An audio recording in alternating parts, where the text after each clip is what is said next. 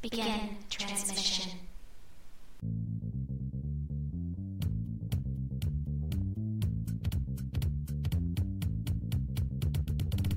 You are listening to Corellian Run Radio, your route through hyperspace to the latest news on Star Wars: The Old Republic.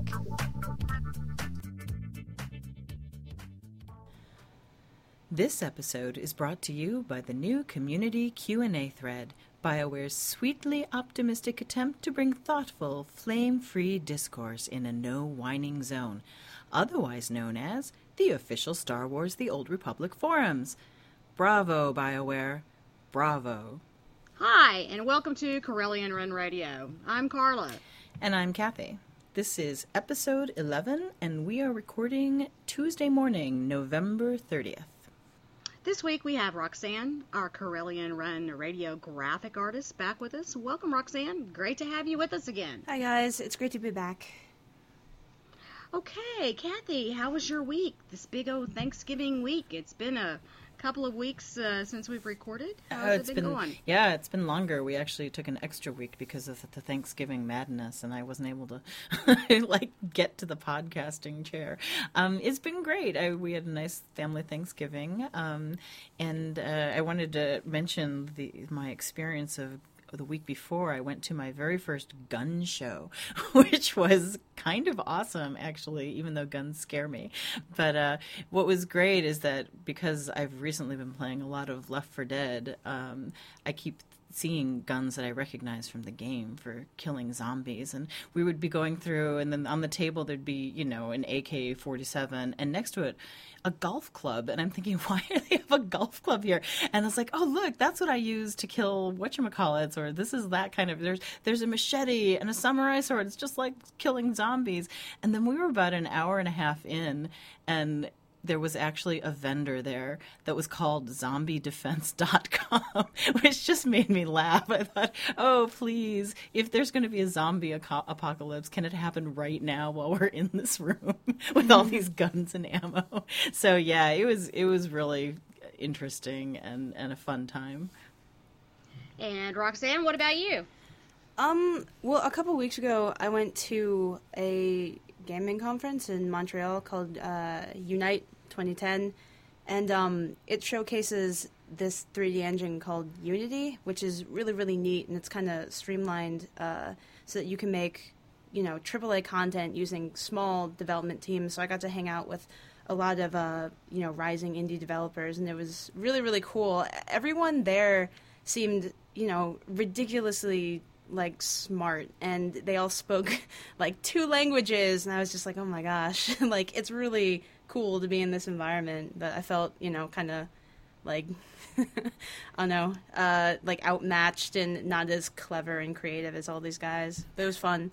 Yeah, that's what you would love to do. That's your dream job one day, isn't it? Developing games. Yeah, my dream job is to work for one of the big studios like BioWare, Blizzard, something like that. But it was funny because all these guys are people who, they started out in that environment and then realized they were way too smart to stay there, and then had broken off and formed their own companies and were working on smaller projects. So it was a little different, but it was really cool just to see that side of the industry. That's really interesting, because you do like that sort of thing, and you do, that's something that you desire to do as your career. So yep. I think that's really kind of cool. Well, I feel like I didn't really do anything. I'm serious. No gun shows, no game conferences. Yeah, I just cleaned a lot of house and got the Thanksgiving stuff ready, and kids came home, and the whole shebang. And I feel like the 2 or 3 weeks that we've been gone, it's just been blur. It's just been a blur. Yep. I've been so busy getting everything done, so. Yep, I know what that means. So, all right, well, if that's the end of our weeks, then I think it's time for our host challenge. Fact. You know it to be true. Or fiction. That's impossible! All right. I'm going to read 3 bits of information or 3 leads about the game. 2 of them will be made up or not yet confirmed, and only 1 will be a fact confirmed by BioWare. Your job is to pick out which one is true. Okie dokie. Here are your 3 leads. You guys are working together, right? Okay, listen carefully. Lead number 1. Once a crafting task has been assigned to a crew member, that crew member will be unavailable until the task is completed and cannot be called away from the ship. Lead number 2. In a throwback to the old days of WoW's Alterac Valley, lead PvP designer Gabe Amatigello predicts that some war zones in Tor will feature battles that could last hours, even days. Lead number 3. A unique force-resistant hide and massive spikes and claws help the Terran Tatek earn its nickname, Jedi Killer. So, after hearing all 3 leads, which one is the confirmed fact? Well, I hope and pray number 2 is false. Oh my gosh, don't you have fond memories? I do not have fond memories of hours and days in the same battleground like Alterac Valley. By the time I played AV, like, you could do it in 20 minutes, but it also meant that I never, ever knew what was going on, because it was just a mad rush of, 50 people to, run from one end of the zone to the other, and by the time you got there, the fight was over, and you're like, did we win? That's right. Exactly. Now it's some Zerg fest. So. But anyway, number 2 is false. Now, number 1. Would you repeat that question, please? Yes, this is the once a crafting task has been assigned to a crew member, that crew member will be unavailable until the task is completed and cannot be called away from the ship. I would assume that you could cancel a task once you started it. I don't know if you would want to, because depending on how much time you had invested into their timer, but it seems weird that you would just be able to lock out crew members and be like, oh, well, now I can't use anybody. Mm-hmm. And then 3 was the Terran Tatek, how do you pronounce it, who has the force-resistant hide and massive spikes and claws and is called Jedi Killer. And I would say that is the true and correct fact. I Ding, agree. ding, ding. Yes, you guys are absolutely correct. I made up that middle one about the hours and days of war zones. And the first one, we know actually because Damien Schubert in a Dev Tracker recently talked about how you will be able to interrupt a crew member who is working on a task, a crafting task. However, you will lose all your progress. So, yeah, you're right. It's like if you're 16 hours into a 23-hour thing, will you really want to stop? But you will be able to. That's unfortunate. What does that mean? That they're, making shoes, and then when they leave, the shoes catch on fire? You can't, go back and finish the shoes? Just like real life. They just, blow up, sir. However, if I take my hand off this screwdriver, the engine's going to explode. So, do you really want me to come over here? Right. So anyway, that is what's going to happen. However, you will not lose your mats. They said you'll be able to start the thing again. Well, yeah, that's good that you funny. don't lose your mats. Yeah, that's good. Yeah. So you guys are funny. All right. Well, excellent. Once again, I think we're on a streak. No one has ever failed this fact or fiction test. It's not rigged. The questions are just apparently too easy, or we're too well informed. So you pick. All right. Up next, developer updates and breaking news.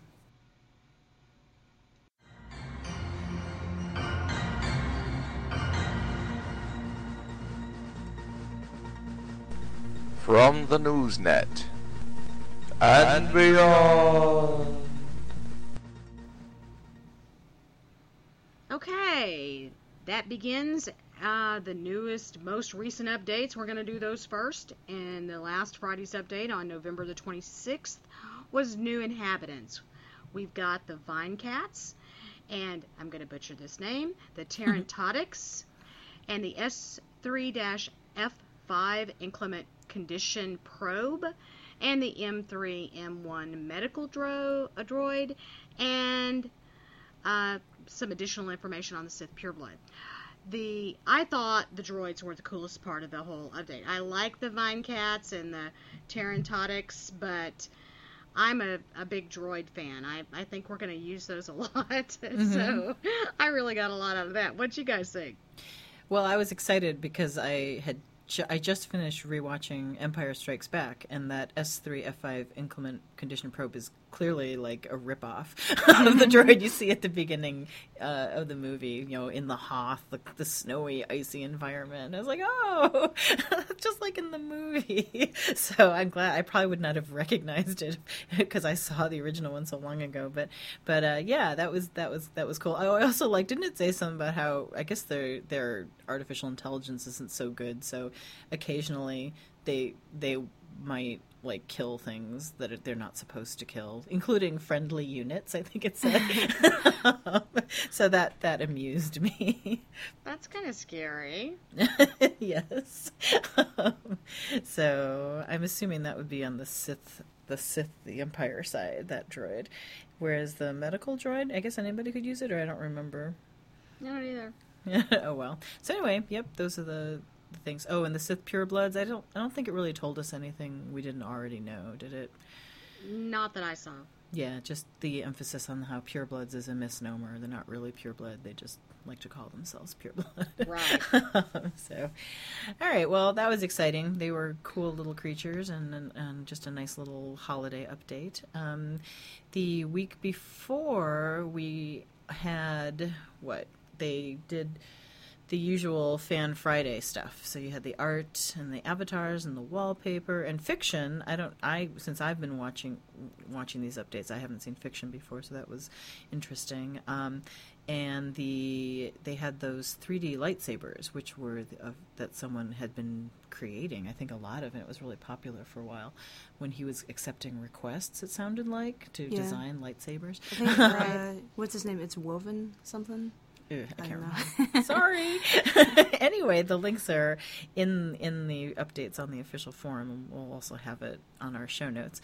And then they also had a closer look at one of those step-by-step constructions of a creature from the concept artist Diego Almazan, and he showed us and talked a little bit about the Flesh Raider, which is kind of an interesting little creature with fur and armor.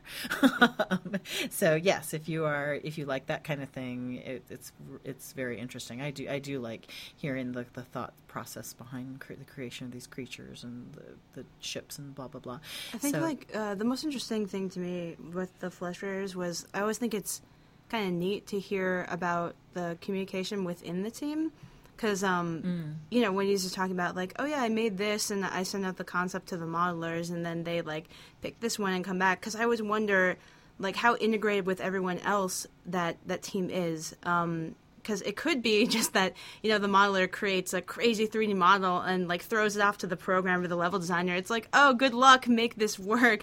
But I bet that's not how it works. I would be willing to bet that you actually have to know a lot about, other people's roles to make sure that, your geometry count is within range and things will work within the settings of, everyone else. So I love hearing about that type of stuff and hearing how everyone works together. Because it's not as compartmentalized as I bet we all think it is. Yeah, well, I think that maybe, was it Damien Schubert in one of his interviews when he was talking about how collaborative his process is, you know, with their team with the writing he was doing. Even things with design, you'll have programmers or level designers making decisions on well, what's the silhouette of this character going to look like? How identifiable is it going to be on the field? Because you need characters and creatures to have good silhouettes so you can see them from far off and you can identify them from other things. And that's that's a design choice, and you'd think it'd be up to one person, but it actually really subtly affects other game elements, so everyone has to be involved. Yeah, I definitely get the feeling that all those BioWare developers work together. I mean, it isn't just they're sitting in their cubicles, but they're actually, having conversations and meetings and or at least I'd like to think so. Yes, it's wonderful. Well, I think that they would. Yeah. I mean, seriously, I think that they would. I mean, because from what we're hearing behind the scenes, of course, we haven't peeked, but it's a small working unit, and they've got cross jobs, from designing Jedi characters to designing the Sith equal partner, or the other side. You know, they're doing the same thing, so I think that they would work very well together. Which is great, because if everyone's integrated, then you know that at least everything is kind of being built towards the same narrative. So, from your models to your color palette to, like, what the character is going to say, everyone has a hand in it, so everyone is kind of telling the same story. So, and that just makes the game, a stronger experience. Exactly. I mean, speaking of telling the same story, that's the one thing that I've liked is most of the time, not all the time, but most of the time, is the consistency of the information, because everybody does seem to be on the same page. So I agree. That's kind of cool. Okay, well, that leads us up to the Q&A, the community Q&A. Daniel Erickson answered 5 questions that were kind of totally unrelated, but he rounded it up and answered 5 different questions. One of them was, what happens when a group member leaves during a quest or even in the middle of the dialogue and disconnects? Will any AI take over? And his answer to that was definitely no. The quest or the conversation will continue without them, but you can, like with most games, if you want to get out of a cinematic or whatever, hit escape. Get out of it. The next one was when getting a group quest, can you get 4 bounty hunters, or do you have to have a specific class requirement to start the quest, and how will we know which quest we need? He says it can be a group mixed up with anything, so whether that be 4 bounty hunters, or whether they be somebody from each different class, it doesn't really matter. So. I liked how he said one of the popular makeups right now is all troopers, and how 4 troopers coming up over a hill looks pretty awesome. I can bet. They kind of look kind of scary to me. Yeah, definitely. And my favorite is, can you turn your helm on and off? Yes. And the answer is yes. I love that. Hooray. I hope that you can turn the cape and the shoulder pads and different things off, because I hate shoulder pads, capes, and helms. So. Yeah. And I think they also said that it would you could have it, because some helms will modulate your voice. Yeah. So you could have a setting where you would have that on when your character was talking in the cutscene. So it seems like they're trying to give the greatest amount of flexibility there. And that would be really cool. The part that I liked the best was that way they can override it occasionally to keep you from wearing your helmet during a romantic kissing scene. Yeah. It's funny that they think of that, but yes, that would be a little awkward, I guess. Helm to helm kisses, yummy. Not as bad as helm to face kisses. Oh gosh, goodness. Okay, the next one was, will advanced classes be locked into a particular role? For example, will a Juggernaut be locked to only a tank, or can he fulfill other roles as well? And he answered that by saying each advanced class is full and flexible, and with the various trees that allow them specialization. So although the Juggernaut is perhaps best suited to play a tank role, that doesn't mean he can't do other things. So anyway, the next one is, are the origin planets simply starting grounds, or will we be coming back to them past level 10? And he said, yes, definitely. There are going to be reasons to come back. Yep. I like that. Me too. I like that a lot. Yeah, it makes a lot of sense to be able to return to planets. One, because in like if you're trying to promote the idea of having this like real and like living and breathing universe, then you want to get rid of the idea that there are like levels or zones that I've done everything I possibly can and now it's dead. I beat this level, now I'm going on. And it makes sense that you would, return to places as like, your situation or the context changes. Also, it's great for players because that means that they can invest more time and money into building the assets of like core planets that you revisit, because if you think about like the relationship you have with like Stormwind or Ironforge, it's probably a lot different than random zone number 13. If you want to be given the time as a player to grow a relationship with an environment. Well, yeah, because like in WoW, I mean, once you went to Goldshire and left it, there really wasn't a reason to go back, unless you were doing like a holiday quest and you had to go talk to the innkeeper. I was just thinking of Mass Effect, and where you have places like the Citadel and Omega, or the Normandy is actually a great example where every time you go there, all the characters and your quests update, and so it's different every time you're there because you've changed and the world has changed, and how those places are so much more enjoyable than the like 200 100 random planets that you can just explore, like in the first game. You're like, oh, it's another planet, and I mean, I guess the idea of having 200 explorable planets should make me excited, but mostly it's just kind of like a chore, and I would rather be in this place where so much like time has been put into the art and it means something to me and my characters. Well, when you say it's changed in Mass Effect, how, like, can you give an example?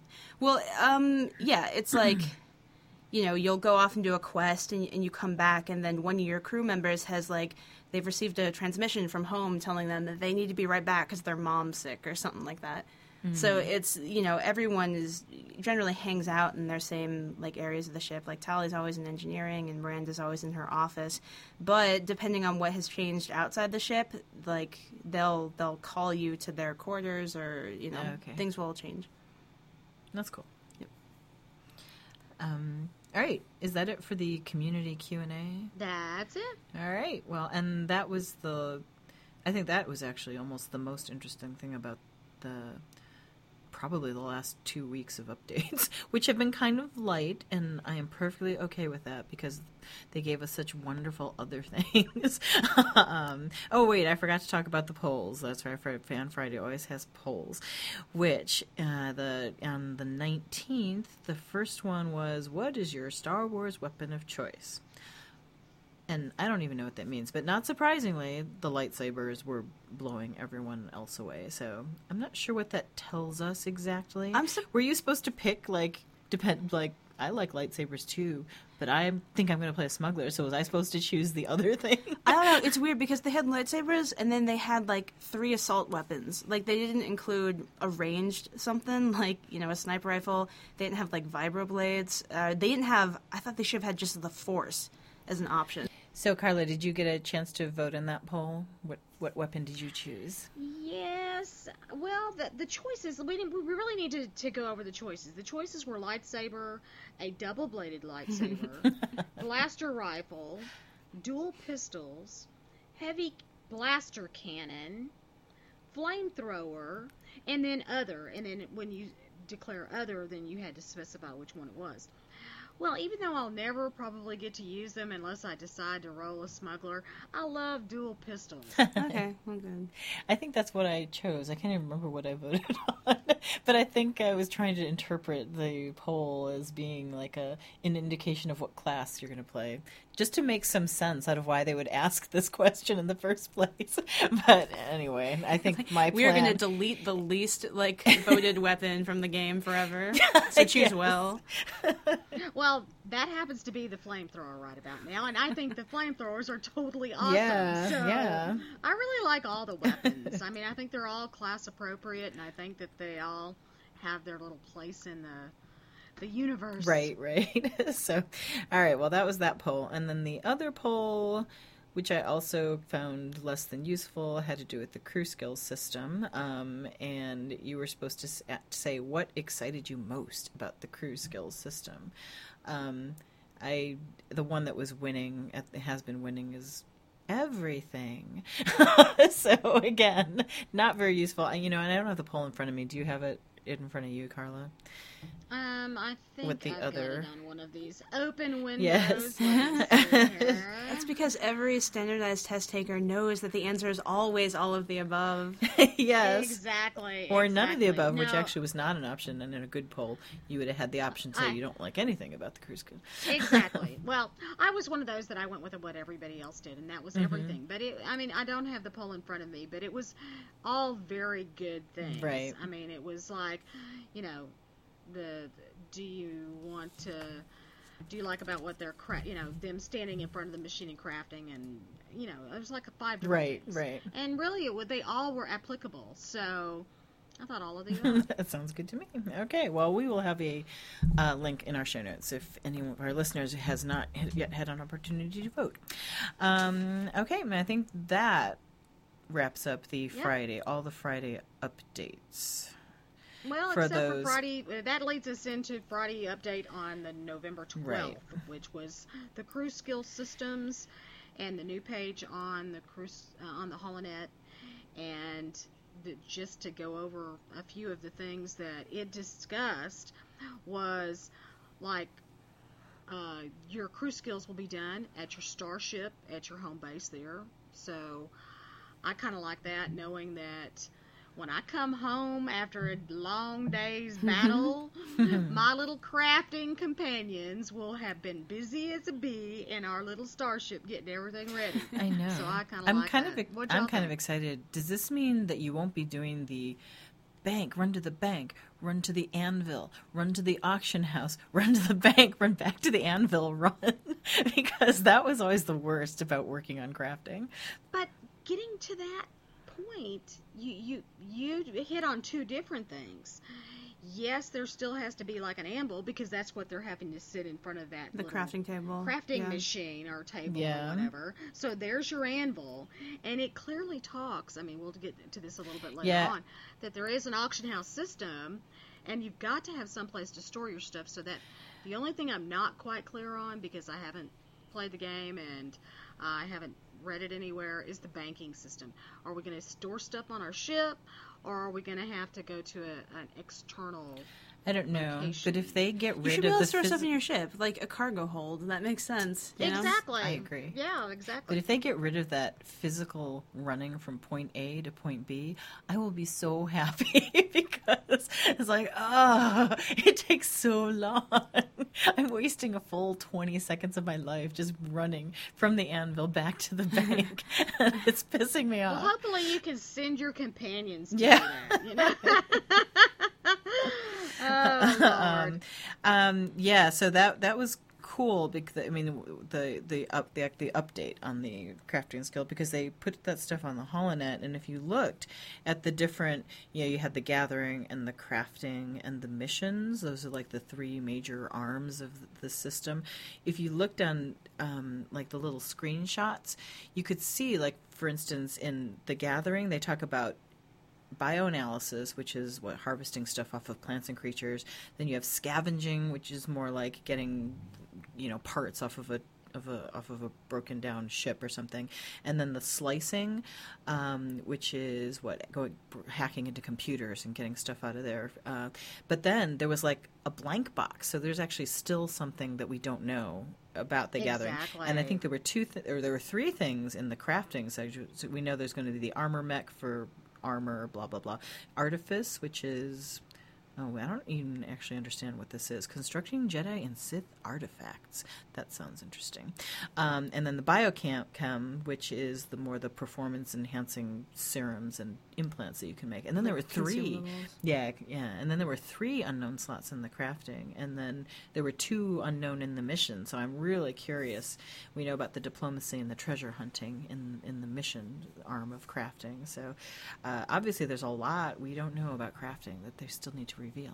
Well, you know what's gotten me excited is the fact that now I have a mission in the game. Besides just playing the game, I love the fact that we can craft things that are superior in the game, and you can actually have people on your in the game that come to you because you have specialized in one certain thing, and I like that. Yeah. That's that, and I think that's the gist of a lot. There were, in addition to the official updates, there were several interviews. One by Darth Hader, one by Torocast, and then other things where they talk about specialization is going to be a key feature of crafting, and I think that's very, very cool. And in fact, does he talk? Let's see. If we jump ahead to let's move on to the Daniel Erickson interview with Darth Hader. That was one of the 2 points that really stuck out to me. There's so many things in that interview which you should go and read if you get a chance. The one was the fact that you get the maker's mark on your items. Isn't that neat? I think that's very neat. And then he talked about exclusivity, and he said there's 2 ways to approach exclusivity. People being able to be the one guy that can do this. You can make it where it's just this horrible grind where you have to do thousands of hours of busy work just to achieve that top level, or we're going to do it through variety. And he says, we just have lots of different things, but maybe you just, because you can only choose one type of crafting, that you won't be able to make everything, but you'll be able to specialize in this one thing. And so everyone will have different specialties, I guess, for the people who are really, really into it. And I loved his quote. And he said, well, we don't want to do the thing where the exclusivity is achieved through grind. And his quote was, well, let's just make sure the only people who get to do it are people who hate fun. And he said that's not the way we want to design the game. And I thought, Daniel Erickson can always come up with a good quote. Well, I just, in reading the articles, it gave us more of an insight on what it's like to be a crafting person.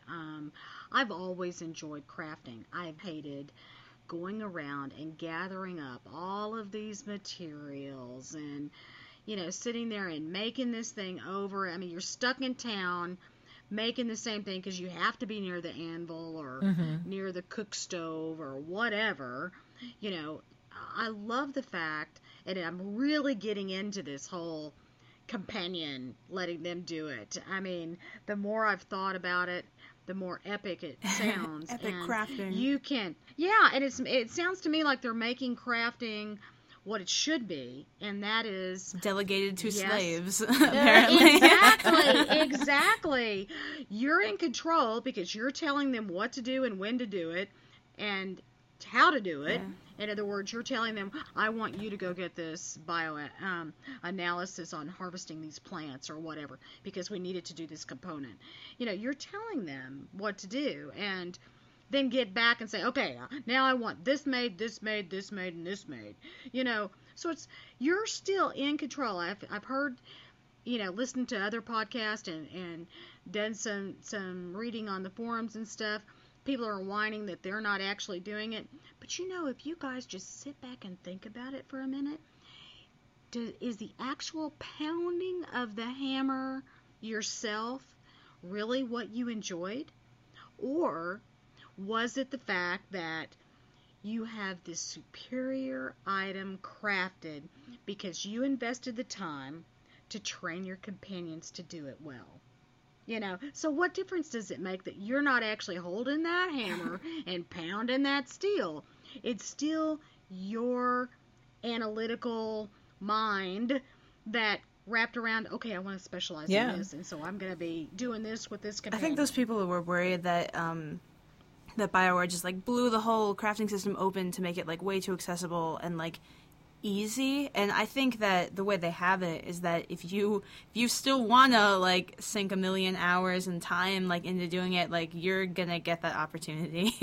Yeah, right. I just want to say that I love this idea that they've tied it to the NPC characters and that your companions are helping you in the crafting.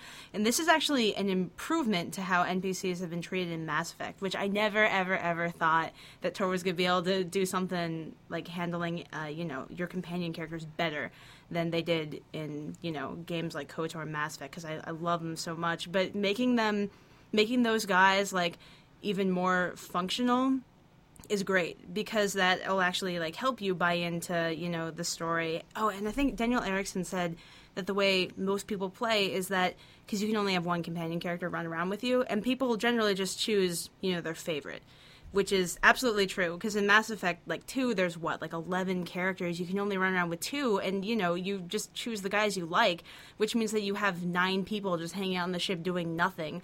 But with this, you're putting them to work, and you're actually gonna, you don't just kind of brush them aside and be well, I don't really care about you guys. It's great that you're able to utilize them even when they're not out on missions. It's I don't know. It's just a really, really good idea. I was pretty excited when I read this update. But what they said is there can only be 5 companions at the table at the same time. But that doesn't say that you can't, let's say you have 15 companions and you've got one with you, so that leaves 14. 5 are at the table working, but what about the other ones? They can be doing the missions, they can be doing the gathering. It doesn't say that they can't be off doing things. Yep. It just says that there can only be 5 actually crafting something at the table at the same time. Right. Yep. That is true.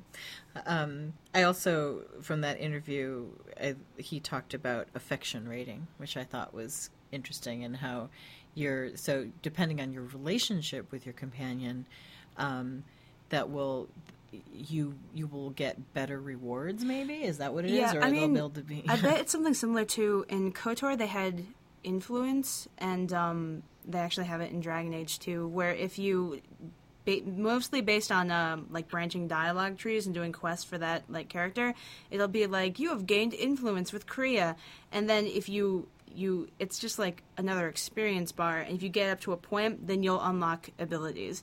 Like, I think in KOTOR 2, a bunch or maybe all of your friends were potentially force sensitive. But they didn't get those abilities unless you decide to, like, train them, and you couldn't do that unless you gained lots and lots of influence with them. Right. Yeah, and then he also talked about there's a variability on the rewards, and I guess that would be maybe like and maybe the gathering, simple as gathering mats or accomplishing a mission, and there's that chance to crit on a reward, so that you might get something incredibly amazing. That's a quote. So yes, I like the fact that you have the sort of like winning a lottery kind of thing.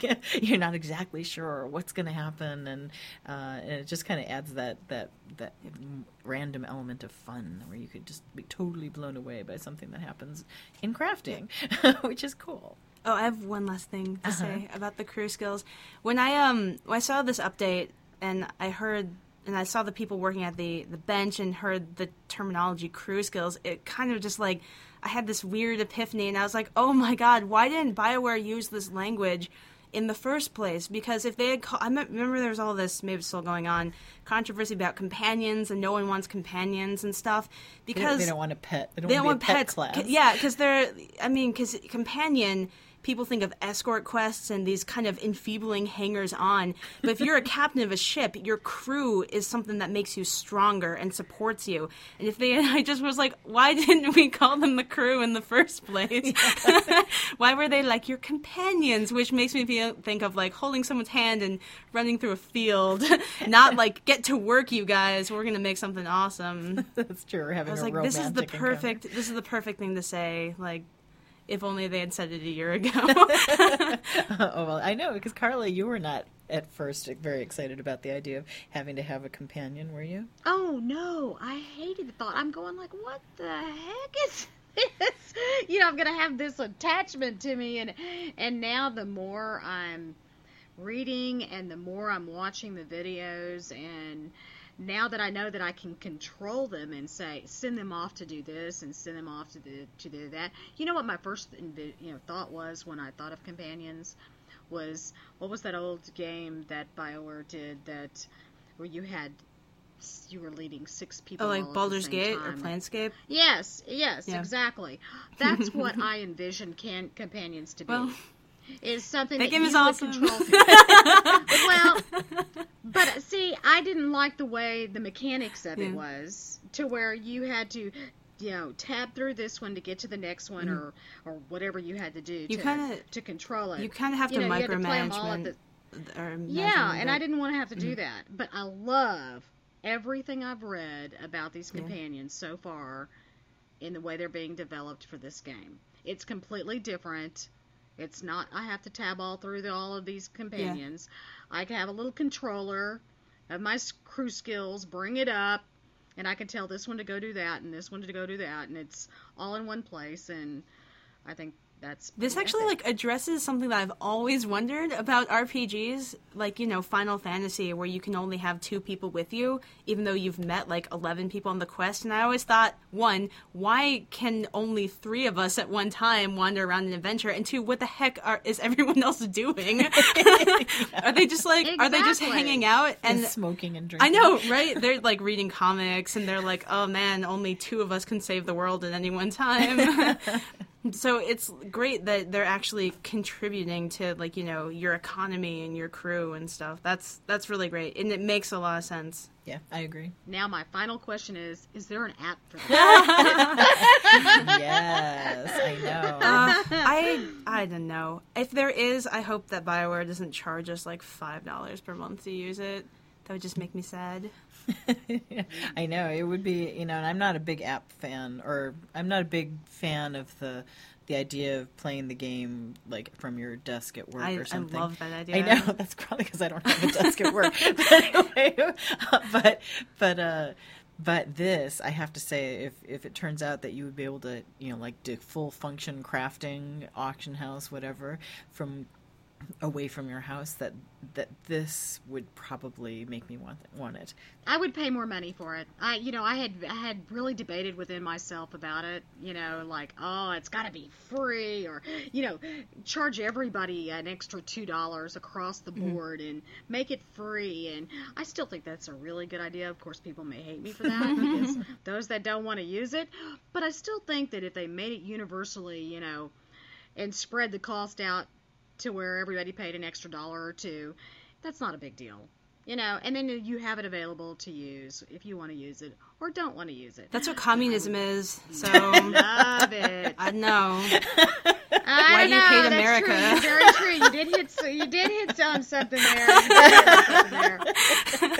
Oh, well, maybe we should just move on to the next interview. JK, everybody. Yeah, exactly. Let's go.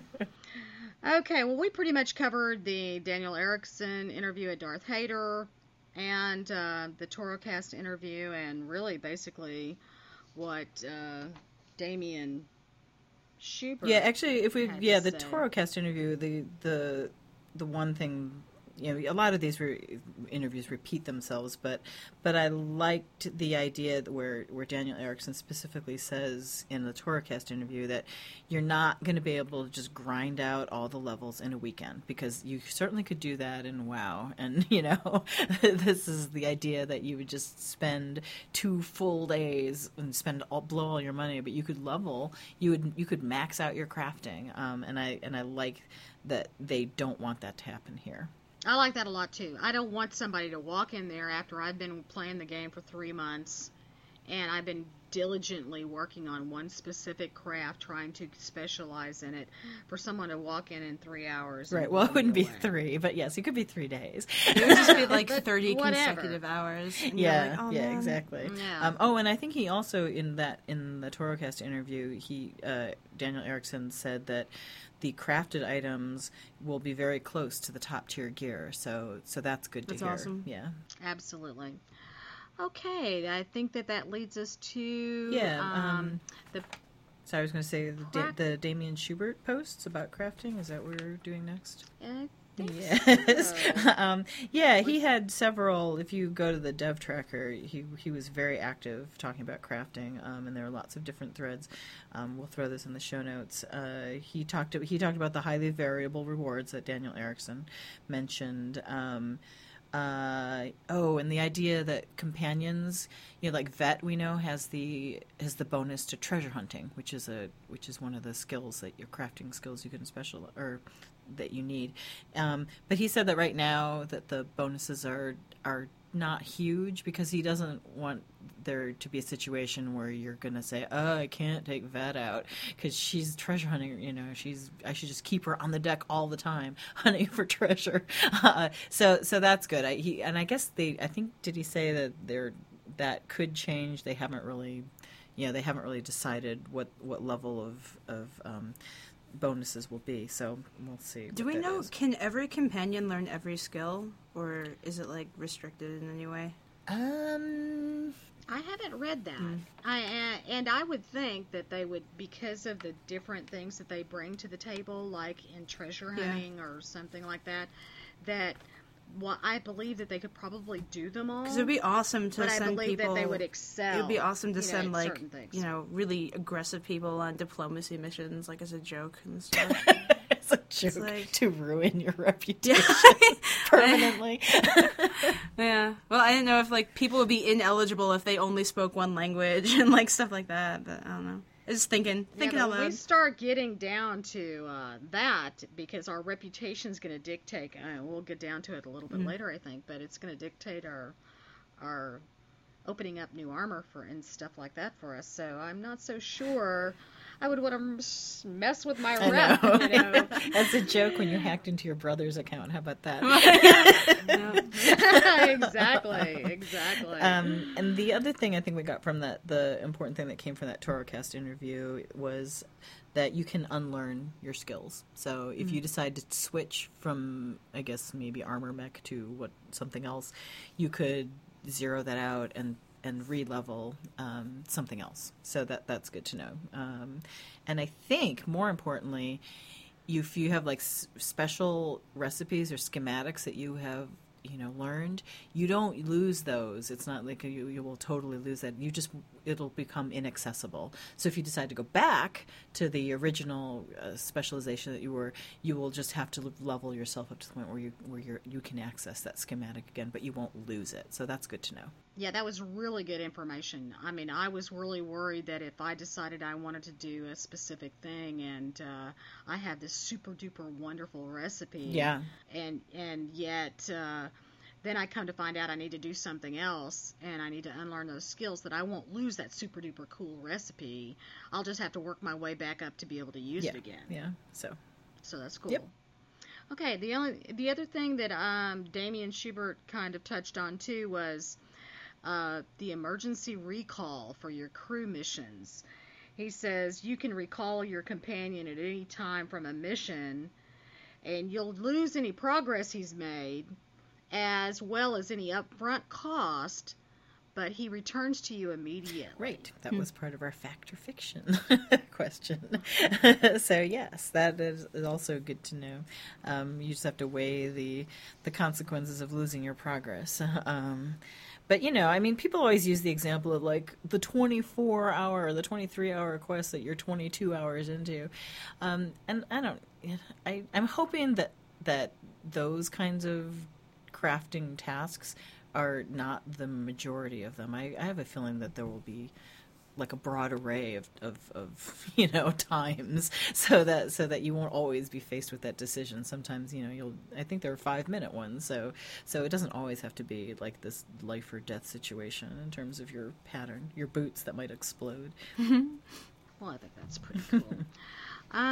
Let's see. We are, I believe, to the general themes and community reaction. There was all this information, and I think initially, most of this information came out over the last, probably as early as like 3 weeks ago when we last did our podcast. But the initial reaction, the people, especially the people who were negative, kind of boiled down to just a few basic themes, and one of the big themes at the beginning was, why are we letting the companions do all the fun, which we talked about a few minutes ago, because there are actually some people that like grinding, they like going out to search for mats and that kind of thing. And in the crafting video, actually, Dallas Dickinson specifically goes, don't worry, you're going to be able to gather the mats yourself, it won't be only your companion. And then Damian Schubert, in his dev post, I think he actually says, if you want, you can stand behind your crew at the workbench and watch the progress bars go. So, you can be involved to that degree if you really do want to. So that was, good for a lot of those people to hear. And then also, Roxanne, what you were saying about the easy, like is crafting easy mode, now you just have to push a button and walk away. I don't really think. I think it's going to be. It's just going to be different. It's a different experience because you're having to manage many different things like all at once. Right, I agree. So it isn't like you just push. I wonder, is all that going to be like menu based, or I don't know, in one centralized location, or are you going to have to like run around the ship and talk to like a bunch of different people? Oh no, that's my Anvil bank. Well, I mean, I don't mind because your ship, I don't know how big it is. It's not going to be the same as running around like Ironforge. I just wanted, it would be great to be able to check everything in like one location. I think there are some screenshots of like these little just menus. Yep. that make it seem simple. And, I feel like that's kind of the theme of the developers when they're creating these games. They really thought long and hard about how to reduce just like the boring stuff or the tedious stuff, and how to streamline your experience so that it's as simple and and efficient as possible. So I have a feeling that we're going to see. Well, we'll find more about it, but I'm sure that they're going to try to, make it as enjoyable as possible. Well, I think that one of the things that they're trying to do is what even Blizzard is trying to do now with the expansion of Cataclysm coming, and that is make the game enjoyable for the most casual of players. And even the most casual of player can take the crew skills, assign their crew, whatever they need to have done, it's done in real time.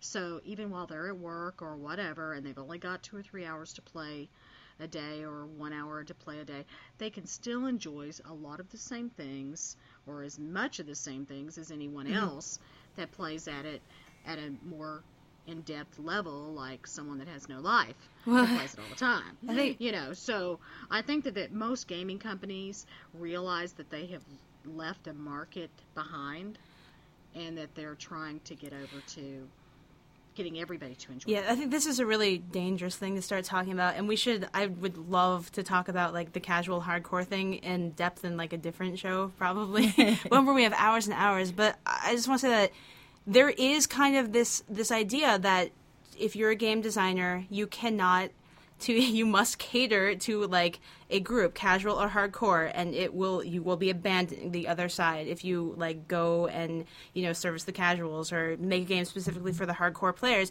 And that I think isn't really true, and good designers like don't really believe that. And because it's different, there's a difference between dumbing something down and making it accessible. Because when you dumb something down, it stays at the same level, and things that are really simple are accessible. But like if you think of, I think that WoW actually does a good job with this, where you can jump right into WoW having played none of it all, and it's like mouse button click interactions, and it's really easy to figure out like right at the beginning. But there is all this complexity that it will take weeks and months to figure out. So if you're a great game designer, you need to make things accessible to bring the most people in the beginning, but there has to be avenues for things to get more complex. So that's why, like, people who are like, oh, like, hardcore gamers, and, like, I hate that the casuals have destroyed my favorite game, you should not be afraid of things that are accessible, because that will only be good for like everyone in the long run. Like, we need an insular gaming community is like not a good gaming community. We need like more people to be involved, and good game design starts at a base level and then continues upward, because you don't want to start really complex. That's just not good design. Yeah, and it sounds like that's what they're trying to do with crafting. Yeah. They're trying to say, if you don't want to be into it that much, you can just do this, X, Y, Z. But if you really want to do it, you can do X, Y, Z plus, whatever. and then you can decide where you want to go from there. So I hope that our dreams will come true and they can really accomplish all this. But it sounds like they have a really good base right now. I think they've got a good grasp on it. Yeah. It's hard to tell right now, like, how complex things are going to get. But I would bet that everything that we're seeing now isn't everything that, like, is going to be there forever. Right. So I agree. Well, yeah. That kind of leads us into the Massively interview with Daniel Erickson and Gabe Montangelo on the crafting. And the reason why I wanted to kind of bring that up is because there's some really good things that came out of this article that really excited me. I've always felt that crafters kind of got the raw end of the deal from their own guild, the one that they're supposed to appreciate and love. But a crafter has always, in most guild settings, been intimidated to not be able to charge for their services, even though that they may be make the do all, best all, whatchamacallit, in the whole galaxy. And what I like about the crafting system and what they're talking about in this particular interview is that these particular crafters are now going to be sought out from all over. Mm-hmm. It's not going to be stuck just in trying to get your guild to help support your crafting or to buy things from you or to donate things. Yeah, or did whatever the case may be. Did he even use the phrase like the guild crafting pet or something? Exactly. And in a lot of cases that's how I felt as a guild crafter, is that I didn't mind doing it because I love helping the guild out. I mean, I think that's part of being in a guild. But I also felt like, somebody tip this person. I always tip when somebody makes me something or somebody goes out of their way to do something, because I just think it's promotes, good citizenship to help out the other person, so. Right. Anyway, I thought that was really cool. Yeah, that is, and I really, and I actually, I would still probably be the guild pet. I don't mind that, but it'd be nice if there were people outside the guild, that were seeking you out as they for what for whatever you make. And it does make crafting more interesting. Like not every blacksmith makes the same patterns, or whatever your specialization is. I think it'll be interesting. And then that gets into the whole discussion about the economy. Because if everyone's making the same thing, obviously what you make is not really valuable. But if people have specializations, then now you're moving more towards an economy where crafting is important, and I like that idea. All right, well, let us move on. I think that about covers crafting. It's interesting because there was so much furor actually right when it came out, like 3 weeks ago and 2 weeks ago. But I've been looking around on the forums recently, and people are almost pretty much done talking about crafting. So I take that to mean something good. As like people in general most of their fears have been, dealt with, and they're more or less happy with what's coming out so far. So that's good. Because, like for instance, the space combat poll keeps coming up on the first page of the forums, and that's been going on for a while. But there isn't really a whole lot of discussion about crafting in the last week or so. So I think that's a good sign for BioWare. Anyway, moving on. We finally have a new online community manager, and that's Stefan Reed. He had a lengthy introductory thread in the forums. If you go to the Dev Tracker, you can see it. He has a huge history of working in gaming, with gaming companies, so he comes from the background of somebody who really knows what he's talking about. There was a Massively interview, massively.com, and I thought one of the questions that was interesting was they said, well, how much does the community really sway the devs? And, we talked about the Jedi Wizard thing recently. And I thought he had the perfect answer. I mean, it was pretty long, but it boiled down to the short version of all this is I absolutely think community should have an influence on developers, but that doesn't mean that everything you ask for is going to get done. So, yes, that was exactly the right response. And he seems to have a great mix of, approachability, friendliness, humor. I mean, he was very active right away in the early stages when he was just responding to everything and being jokey but informative. So I think that he's going to be a great asset to BioWare. I agree. Totally. The other thing he talked about in the Massively interview was that he said they have a, quote, insane amount of metrics. So all these playtesting that they're looking at all those numbers. Do you remember, I think there was an article a long time ago about how BioWare was tracking all these numbers in Mass Effect, like how many people play the male shep or the femme shep, and what classes they play. Interesting stuff like how many people skip cutscenes and what cutscenes do they skip. It was just really interesting because they figured out that, like, I think people were skipping like 15% or something really low. And it was only in like hub worlds like the Citadel. It wasn't like during loyalty missions or like story stuff, which is great because for that, if you get that information, it reinforces things like, okay, well then we're going to keep, we're going to keep telling story. We're going to keep putting money a lot into, assets like digital acting and voiceovers and stuff like that. Right. So it's good to know that BioWare is keeping track of all that stuff for Tor so they can, And it's also, I think, I don't know how they did it. I guess it's connected through Xbox Live, which is secretly gathering my game information, which is a little Big Brother-ish, but it's weird, kind of, but it's also, like, really, really reliable because it's not, like, elective, pretty much. Like, people didn't fill out a survey, and it's not, like, a couple crazy people on the forums, like, shouting things that not everyone feels. It's, like, numbers that came from people's consoles. Right. Yeah, that data is really useful, so I'm glad that they're using it. Maybe they'll do secret data tracking in Tor. I'm sure they will, don't you? Yeah. And they'd almost have to. Yeah. And it'd be easy because it's all up on a server, so it's not like you don't even need to have and they should do it. Yep. It's like as long as it's only about the game, the way the game is played. It's the not Blizz like, ID thing. Yeah, it's not like your real name. My Facebook friends. Yeah, exactly. that I have more problem with. Anyway, okay. Well, let's see now. The next thing we were going to talk about was, yes, there has been a running theme in the official forums where every once in a while the forums users seek to give BioWare marketing advice. And the most recent one is, what should they do when Cataclysm comes out? Should they compete or should they wait? And blah, blah, blah. And that just made me think about just in general when they like to, some people like to say BioWare is just doing it wrong and they should be giving us more information, otherwise they're going to lose customers, blah, blah, blah.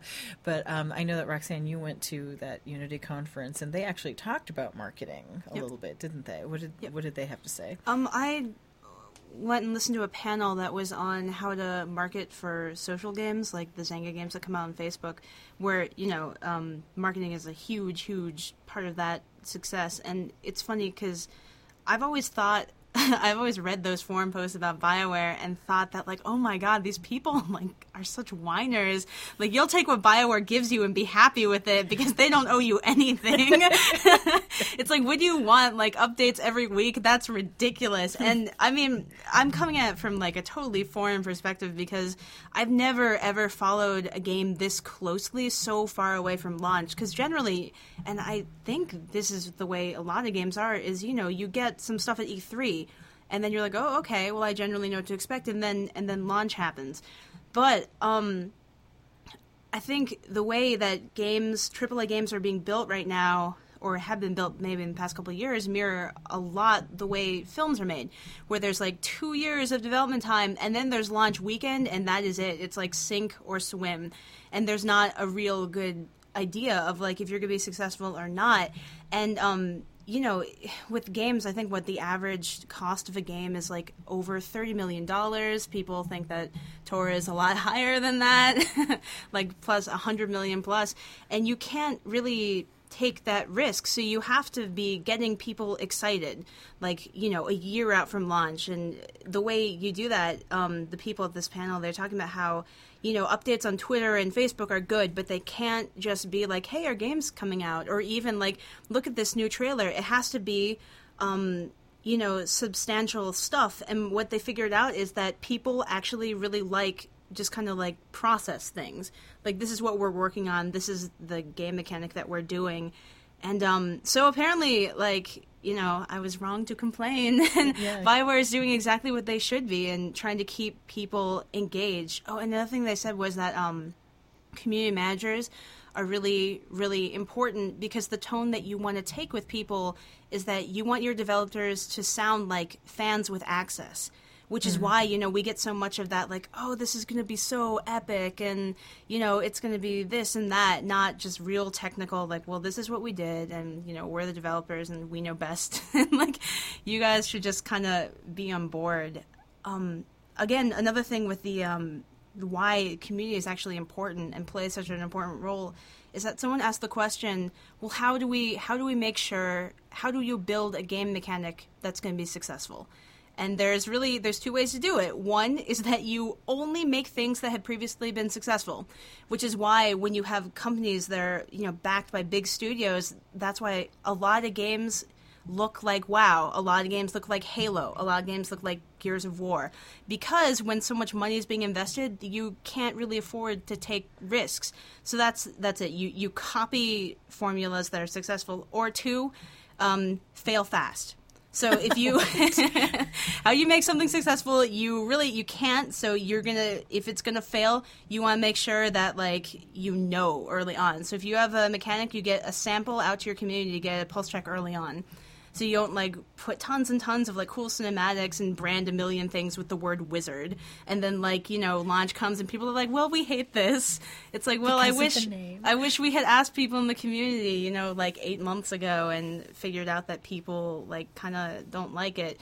So, right. So the way you should build your game is you build it in front of your audience. You get things viable really quickly, you make sure that people like it, you fix what's broken, and then you don't have a huge surprise on launch day where people are like, well, we hate this and we would have told you if you had asked. Yeah, so it sounds like BioWare is doing all of those things, with their game, with the hands-on gameplay at the various conferences. And I mean, I think it's really easy to underplay the importance of the community, just because if you spend any amount of time on the official forums, you get kind of I get really, discouraged by kind of this tone of entitlement, and all these people are whiners and they are so quick to be like, well, I will never play a BioWare game again. But I get that most people aren't like that, and the community is really, really important. If anyone listens to this really awesome web series called Extra Credits, they're on The Escapist, they talk about how building your game is really only half, and your players build the other half. So it's the back and forth, it's the playability of your game that's going to help you design it. No one can build a successful game on their own, launch it, and players are just going to be totally into it. They're going to figure out things that you don't know. Yeah, that's really interesting. And I don't know how many games do it to the extent that BioWare has. I mean, if you think about WoW, I guess there's stuff on the forums, right? But it isn't nearly as much as the give and take. And in fact, yeah, I don't see Blizzard being as interactive and as in touch with our feelings at this particular point in the whole scheme of things, right?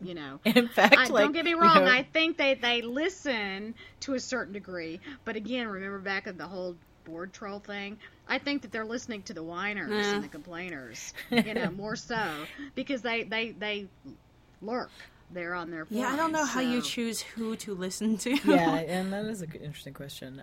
But think of how the way Stefan Reed responds to people, or Damien Schubert responds to people in the forums, and then think of the way Ghostcrawler responds to people in the WoW forums. He's sometimes he just goes into SmackDown mode, and you're like, yeah, these guys are jerks. But you never see that on the Tor forums by any of these developers.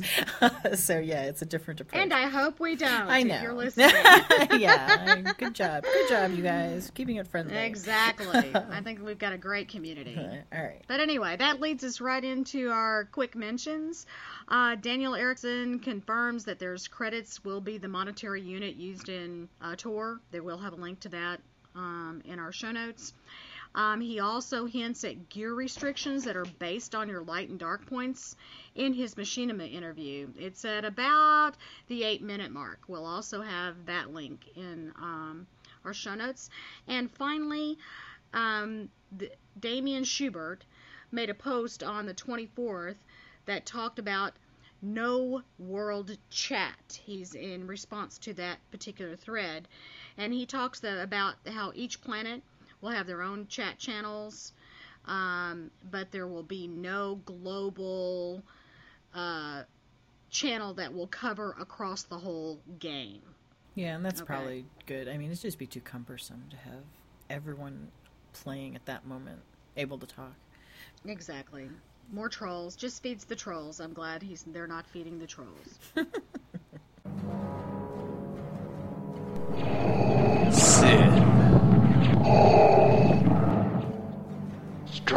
am I with the Force. Or Jedi.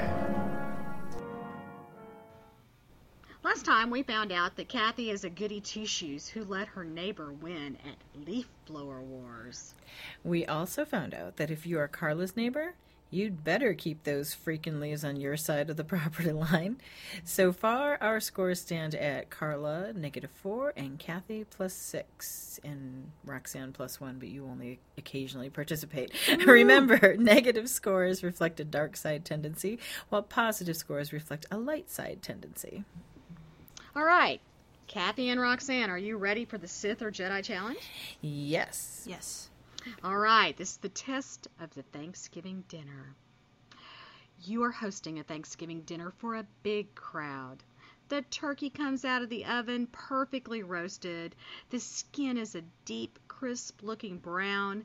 You set the bird on the counter to settle before you start to carve. Just as you leave the kitchen to fetch the serving platters from the dining room, someone lets the dogs in. They crash into the kitchen, snatch the turkey off the counter, and go tearing through the living room, fighting over the bird in a frenzy of growling and tail wagging as your guests look on in shock. What do you do? 1, yell at the dogs and send someone out to the grocery store for a pre-cooked turkey breast. 2, yell at the dog and start searching your refrigerator for those leftover lasagna you may have. 3, yell at the dogs. 15 minutes later, serve the quote-unquote other turkey. All right, Kathy, which one would you do?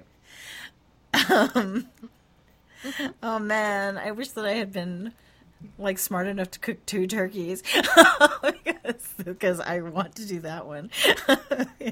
But yes, as opposed to pretending there was another turkey. I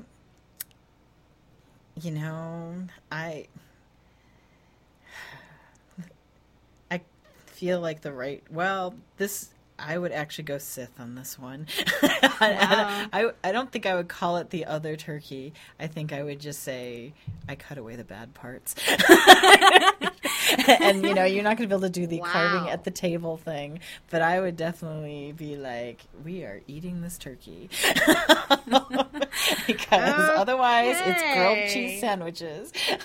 There you go. All right. What about you, Roxanne? I guess it might actually kind of depend on who I was serving Thanksgiving dinner to, because, I have friends who might be okay with the other turkey thing, especially if, I don't know how much, drinking has been going on, beforehand. That's right. You couldn't do the lasagna thing, because that's just lazy and horrible.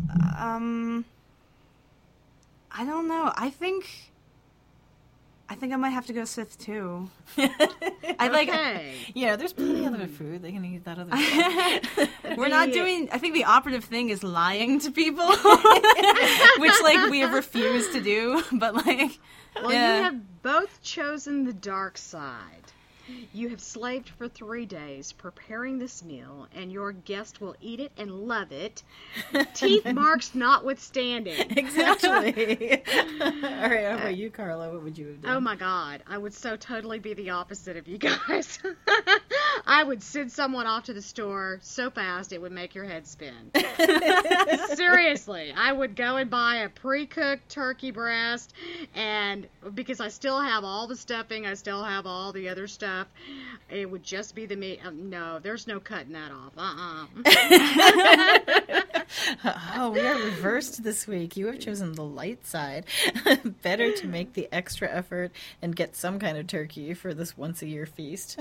And then, yes, I'm sure your guests would have appreciated that choice also. But I also serve a turkey and a ham normally, so it wouldn't be without, it wouldn't be without a good meat choice. So. I think it depends, what kind of guests you have, in-laws or something, and also what kind of dogs you have. That's true. Okay, that's just a little gross. But anyway, that means that Carla's score is now a -3, and Kathy's slips to a a positive 5. Right. And Roxanne, I think you're on the neutral side now. Yeah. So, you can read all the past Sith or Jedi tests on our site at CorellianRun.com. Keep your score and see which way you lean.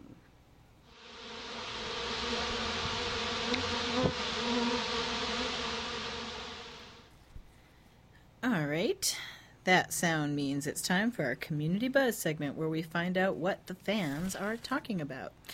I came across a thread recently that has been on the forums since June of 2009, so for a while, but I thought it was interesting for those people who really like to, get into the little fine details. And what it is, it's hints of unconfirmed playable planets, and someone has just made this big chart and kind of, anytime, like for instance, before we knew that Corellia was a planet, someone saw that sheet music on the video, and it had the Corellian theme. So it's full of stuff like that, and as planets have been added, they will say confirmed. But you can go to this thread and look at all the little things that have popped up that could support the possibility of a planet being played. So I would recommend going into the forums. We're laughing because my cat is trying to be part of the podcast. So anyway, so yes, go to our show notes and you can take a look at that thread and see if there's anything on there about the planet you're hoping will be playable. That's pretty cool. Mm-hmm. And for those that did not know, Stephen Reed on November the 25th, just a few days ago, made a post that says, did anyone else receive what appears to be a beta invite? What he was doing was clarifying for those skeptical people that received an email from Majid about a survey that BioWare has indeed partnered with a third-party agency called Majid, and that it's part of their ongoing game testing program. And as part of that testing, a number of emails were sent to registered community members that have opted in for game testing. And one of the things you need to do is complete the survey, and if you're selected for testing, they'll let you know right away from an official email. So if you accidentally threw away a survey from Majid thinking it was bogus, you're wrong. It's not. It's not. Find so it. don't throw that. Yeah, dig through your trash can. Hopefully you haven't emptied it. Search high and low. Check your junk filters, because if there's an email there for a survey on Star Wars: The Old Republic from Majid, grab it and answer it quickly. Yeah, because if they're gonna choose between someone who filled out the survey and someone who didn't fill out the survey when they're picking testing players, I feel like you're increasing your chances if you do the survey. And I didn't get one, dadgummit. Oh, well. Okay. We kind of wanted to... when we did the podcast with the Mos Eisley guys, which was totally fun, we touched on the subject of community a little bit and how important it is. And then, like, the next day, I was browsing the official forums and I saw this thread, and it's called it's about building a respectful community. And I think it's Old School Community or something like that is the official thread. And it was just a wonderful expression of how positive people can be, and how you can have a community where you're not trying to outdo everybody else, or it's really just about working together and having positive interactions with the people, the other players that are around you.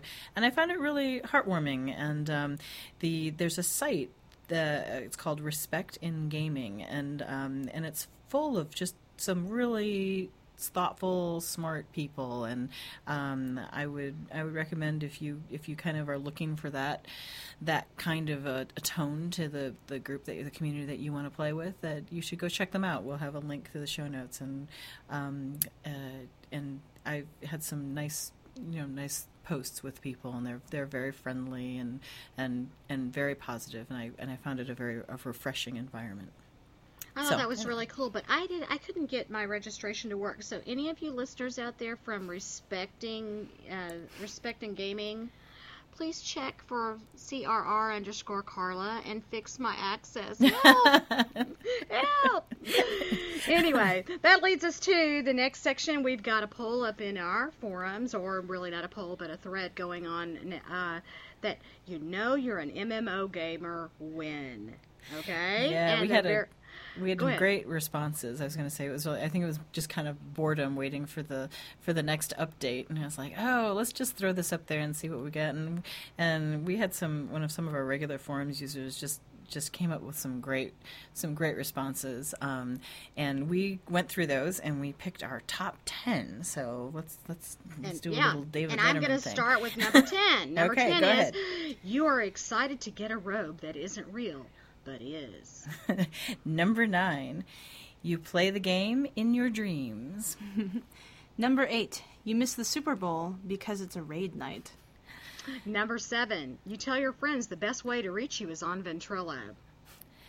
Number 6, you occasionally say TY and NP to your roommates. Number 5, you are working with spreadsheets in your free time.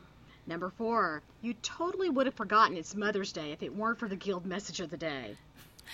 Number 3, you use the word trolls to describe the Westboro Baptist Church. Number 2, you set your alarm clocks in real life for events in-game. And the number 1 reason you know you're an MMO gamer, submitted by Xavier, is your MMO resume for guild applications is longer than your real-life resume for jobs. Yep. I had to laugh at that one. That was so cool, Xavier. Thank you. Thank you to Xavier, P. Martin 1969, Cryos, Heretic Zero, Arafael, Kai Sun, Ray, Cronebody for their contributions to our top 10 list. We had lots of fun reading these, and there are a lot more entries that we didn't have time to read, and they're listed in our forums. There will be a link in the show notes, so be sure and stop by and check it out and add some of your own. Okay, well that brings us to thanking our sponsors. We have a sponsor, Guild Launch.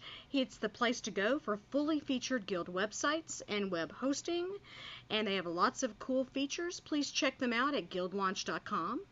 You can also contact us through our website at corellianrun.com. We have forums, or you can click on the upper right button of the page where you can find us on Twitter and Facebook. If you would like to leave a voice message, you can go to our Google Voice button on our site, or you can call 281-766-4511. Leave us a message, and we will play it on our podcast. Speaking of podcasts, you can subscribe to us on both iTunes and Zune. I think that's it. That's about it. And please leave us some positive feedback on iTunes. We want to get our ranking up there. Definitely. Well, that's a wrap for us at Corellian Run Radio. Thanks for tuning in, and we'll see you again in a couple of weeks. Until next time, I'm Kathy. And I'm Carla. And I'm Roxanne. May the Force be with you. And we hope your Thanksgiving dinner was mishap-free. You have been listening to Corellian Run Radio, a Star Wars The Old Republic podcast. Tune in next time to hear Carla say... Oh, first Daniel Erickson says, I can't roleplay a non-humanoid species. Now he says I can't make out with my helm on. Stop messing with my role-playing rights, you freedom-hating varmint.